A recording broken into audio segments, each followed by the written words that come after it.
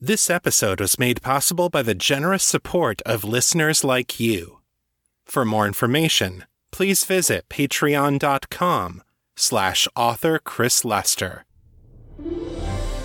You're listening to The Raven and the Writing Desk, the weekly podcast about the writings of Chris Lester and Liminal Corvid Press. This is episode 217. Happy New Year, Metamorphs! Welcome back to The Raven and the Writing Desk. I'm your host, Chris Lester, creator of worlds both strange and wonderful. You can learn more about me and my work at chrislester.org and metamorcity.com. Each week I share a piece of my fiction with you. I'll also tell you about my struggles and successes as a writing professional. So let's get started, shall we?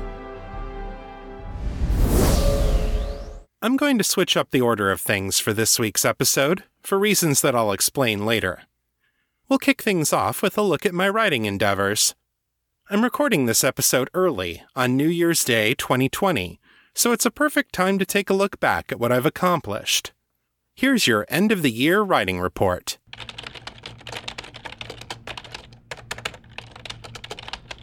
Looking back at the month of December, I wrote a total of 16,688 words in 25 days, averaging 668 words per day.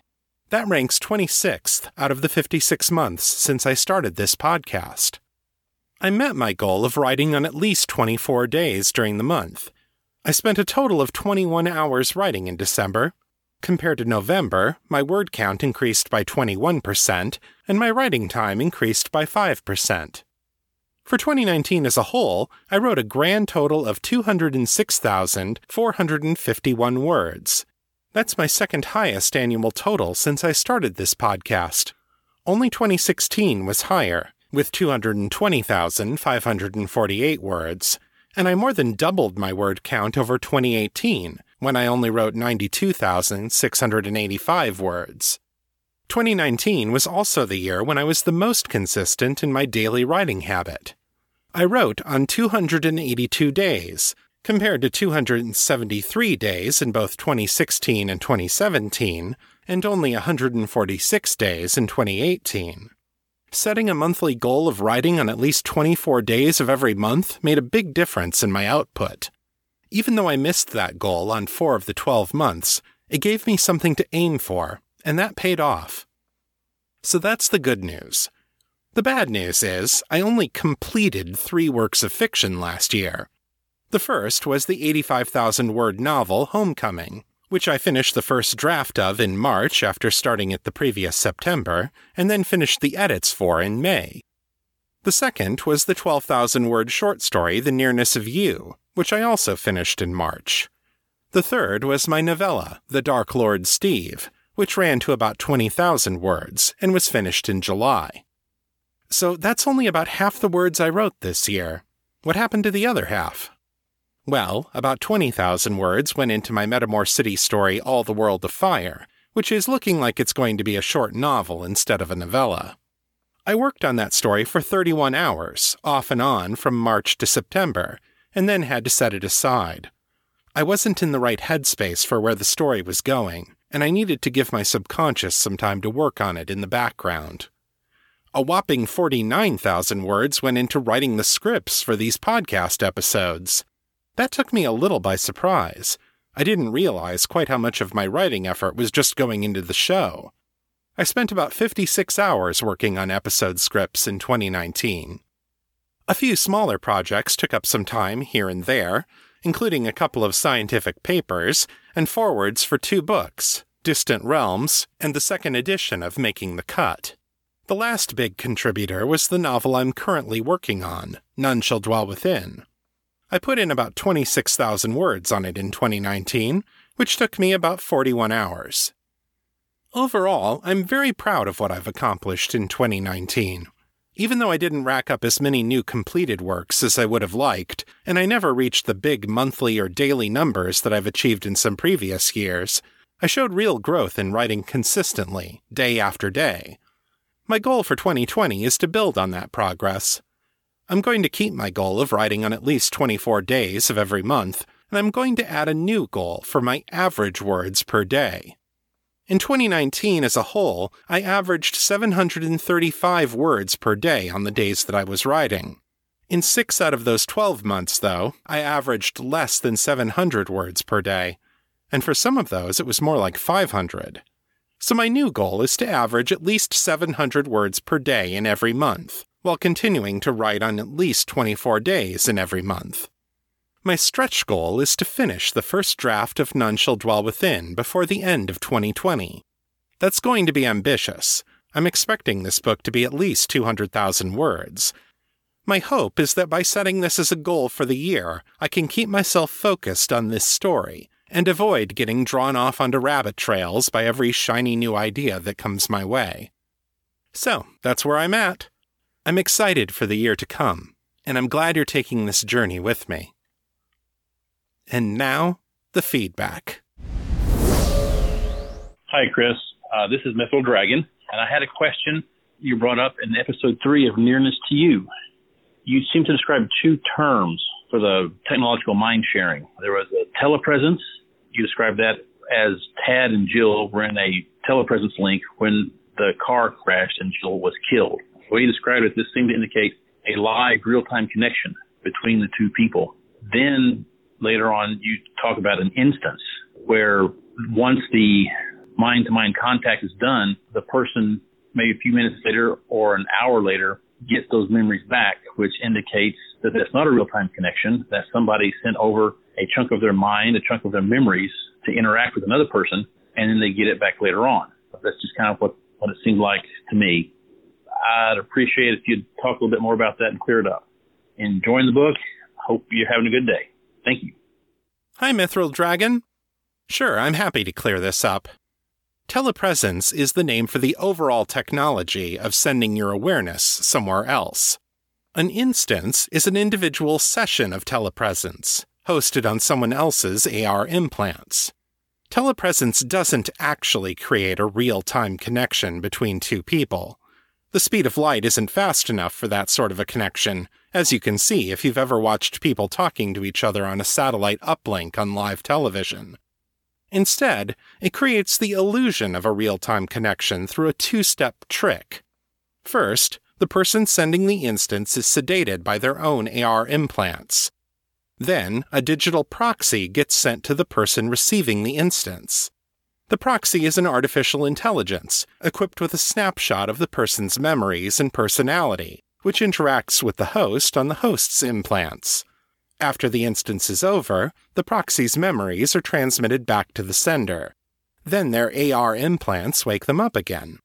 They didn't go anywhere, but they feel like they did, and they have memories from the proxy that feel genuine. The sedation is a necessary part of the process, because otherwise they'd have 2 sets of memories from the same time period, and that would create a psychological disconnect that would make it hard for them to accept the proxy's input. So when Jill was killed in the car crash, she was asleep while her proxy acted in the instance.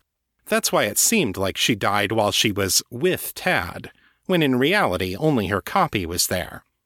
I hope that makes sense. Thanks for the call. Simeon also had a question about the nearness of you. He writes, Hi, Chris.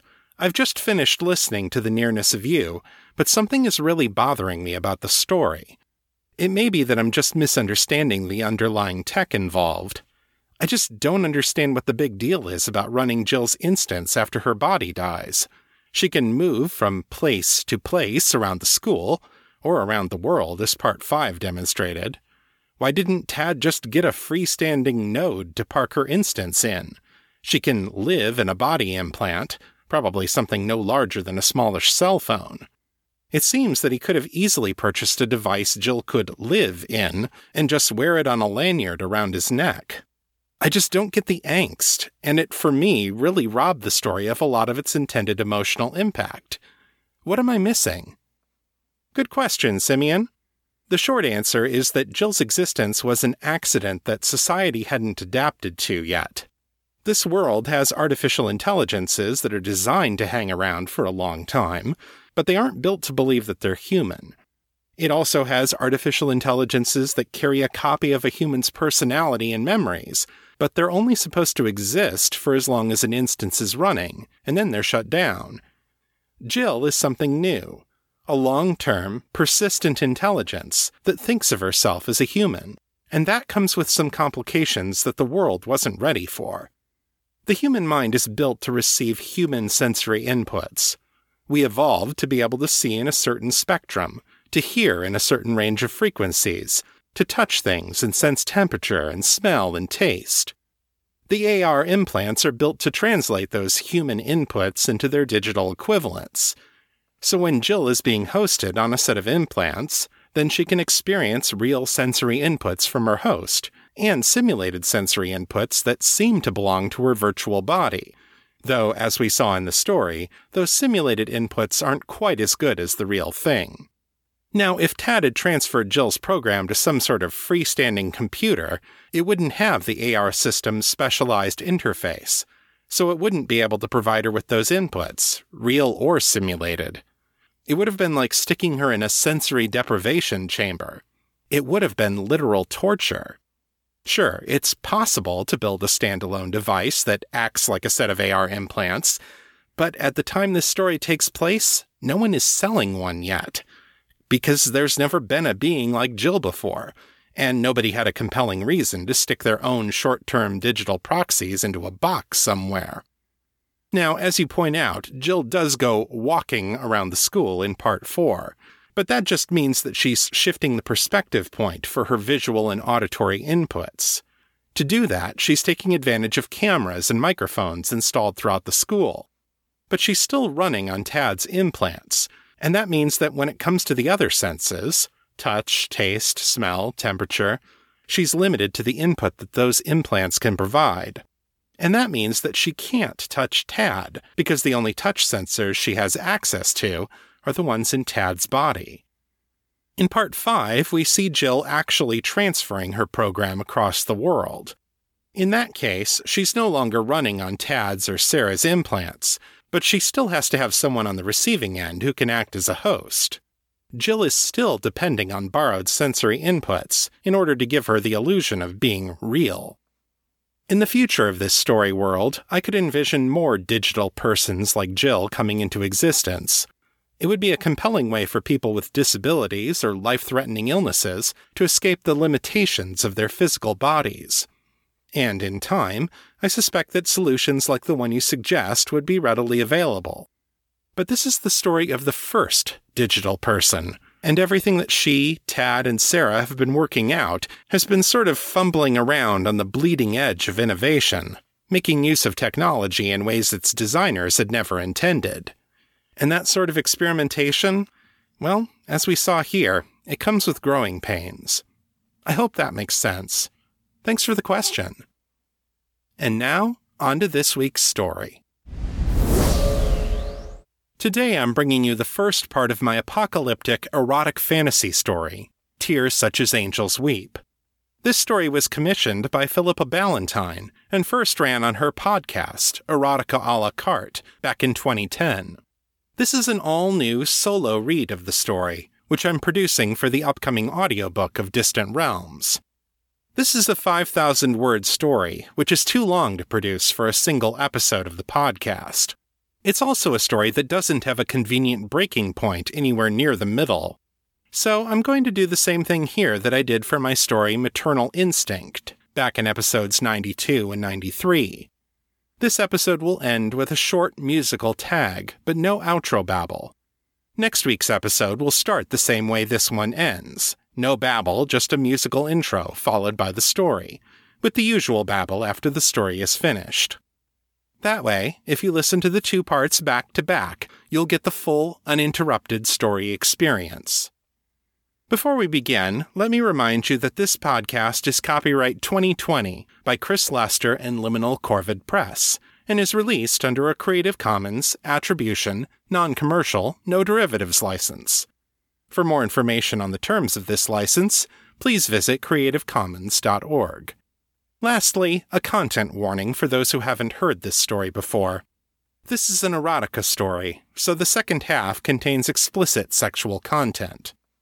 Also, the protagonist is not a nice person, and he uses derogatory epithets for both Jewish and Arabic people in the first half of the story. Views expressed by the character do not reflect the views of the author. And now, here's the story.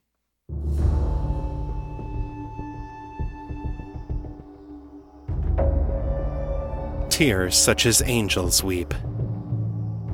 Written and read by Chris Lester.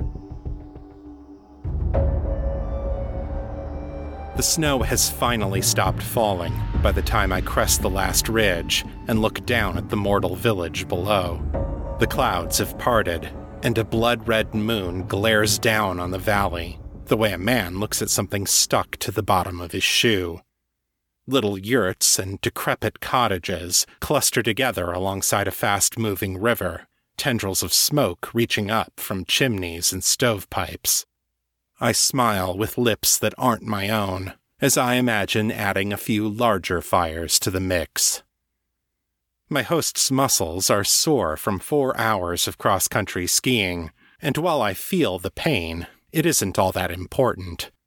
Not compared to the quiet pleasure of the hunt, the satisfaction of having my prey within my sights. I reach into a vest pocket and pull out my heat vision binoculars. I feel ridiculous using them. Why should I need a mortal invention to see in the dark? But this body I wear still has its limitations. In my true form, I could have flown over the snow, instead of slogging through it like some spiritless mortal monkey. But the time isn't right yet. Though we have been freed to manifest in this world again, the channel is still too narrow for us to shape bodies to our liking. Our link to the cosmic symphony is tenuous, our songs of creation and destruction limited in their power and effectiveness. Until we can change that, we're stuck using these mortal flesh bags for transportation. I'm right here, you know. My host's thoughts bubble up in our shared brain space, all annoyance and injured pride. He calls himself Michael. Like many things the mortals do, I find this both hilarious and unbelievably arrogant. Yes, you are, I say, forming the words with his own voice, and so am I. I raise the binocs to our eyes and look down at the village. The buildings glow softly against the cold background, and through the windows I can see mortals moving around inside them. Your kind wouldn't be here at all if it weren't for us, Michael reminds me, as if I need reminding. The Goetic Revolution opened the seals that kept you bound in darkness. You could at least show a little gratitude. I have to laugh at that. Mike, my dear boy, who do you think you're talking to? My gratitude consists of the fact that you are living and breathing, and will continue to do so as long as you are useful to me. It's a better deal than you deserve. The head count is a bit uncertain from up here, but I can see enough warm bodies to know this is a real encampment, and not a trap laid for hunters like me. I put away the binoculars and start down the ridge, moving cautiously so I don't set off an avalanche and break Michael's neck or something. I suppose I shouldn't be so hard on him. After all, he has a point. If humans hadn't been the short-sighted, egotistical creatures that they are, they never would have invented the Goetic science that made it possible for us to re-enter their world. We'd left behind clues, of course. The secret wisdom we imparted to Solomon before he betrayed and imprisoned us behind the very seals we had taught him to use. But the old sorcerer king was clever, and he added enough disinformation to the books to make sure no one else would ever be able to call on us again. At least, not until someone figured out how to blend occult secrets with modern quantum mechanics, rediscovering the knowledge that Solomon had done his best to bury. The monkeys never guessed that he might have had a good reason for doing it. It's been 20 years since the seals were opened, and we've made a pretty good showing, if I may say so myself. A little nuclear exchange in the Middle East has eliminated just about everybody who might have known how to put us back in our prison. The more enlightened countries of the world were all too willing to embrace Goetic science with its amazing advances in technology. By the time we revealed ourselves as the power behind the magic, almost everyone with any money or power to speak of was already under our influence. There were the expected holdouts, most of Latin America, some parts of Africa, and here, in the rural backwaters of the United States, but we're bringing them into line, slowly but surely. It's all a matter of finding the pockets of resistance and applying the right sort of leverage. Which is where Michael and I come in. Mike is ex-Special Forces, a natural outdoorsman and a tracker. And me? I've been a hunter since before the humans came down out of the trees. Oh, yes, and both of us are rather good at hurting people. When the Dukes needed someone to track down rebels in the American heartland, it was a match made in, well, someplace a lot warmer than this. I keep both Mike's human senses and my infernal ones sharp for signs of trouble as I approach the village. We're in the ass-crack of nowhere, high in the mountains of the Pacific Northwest. The snowstorms have grounded our planes and helicopters, and something is playing merry havoc with our satellites whenever they pass over here. GPS, sat phones, and songs of scrying are all equally useless. My job is to go in, find whatever's causing the problem, and remove it, the old-fashioned way. Oh, sure, we could have just nuked the area, but that would fuck up the watershed for the whole SeaTac metropolitan area. Despite everything the mortals have done to it, this world is still a lot more pleasant than where we've been for the last 3,000 years, and we'd like to keep it that way. That 10-minute war between the Yids and the Towelheads screwed things up enough already, if you couldn't have guessed from the red-eyed moon and the 10-below temperature. The ridge turns into a gentle slope as it nears the ground, and I cut back and forth across the powder to keep from picking up too much speed. Skiing is not the stealthiest form of movement in the world, but it's a lot better than slogging around in 2 feet of snow. The snow itself absorbs the sound of everything around us, giving the village and the surrounding forest a hushed, watchful feeling. The peaceful air of the place sets my teeth on edge, and my hand itches to hold the assault rifle strapped to my back instead of these ski poles. Patience, I remind myself. A hunter must be patient. I circle slowly around the village at about 100 yards distance, looking for the source of the interference that's causing us so much trouble.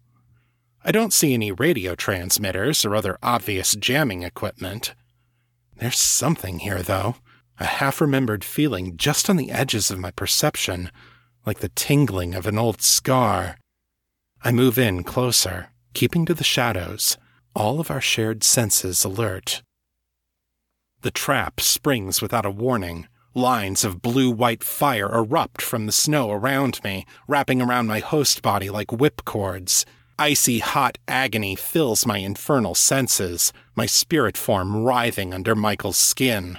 I try to sing, a dissonant chord that would let me cut free of the binding, but the enemy's song is too powerful, and it chokes off my access to the symphony.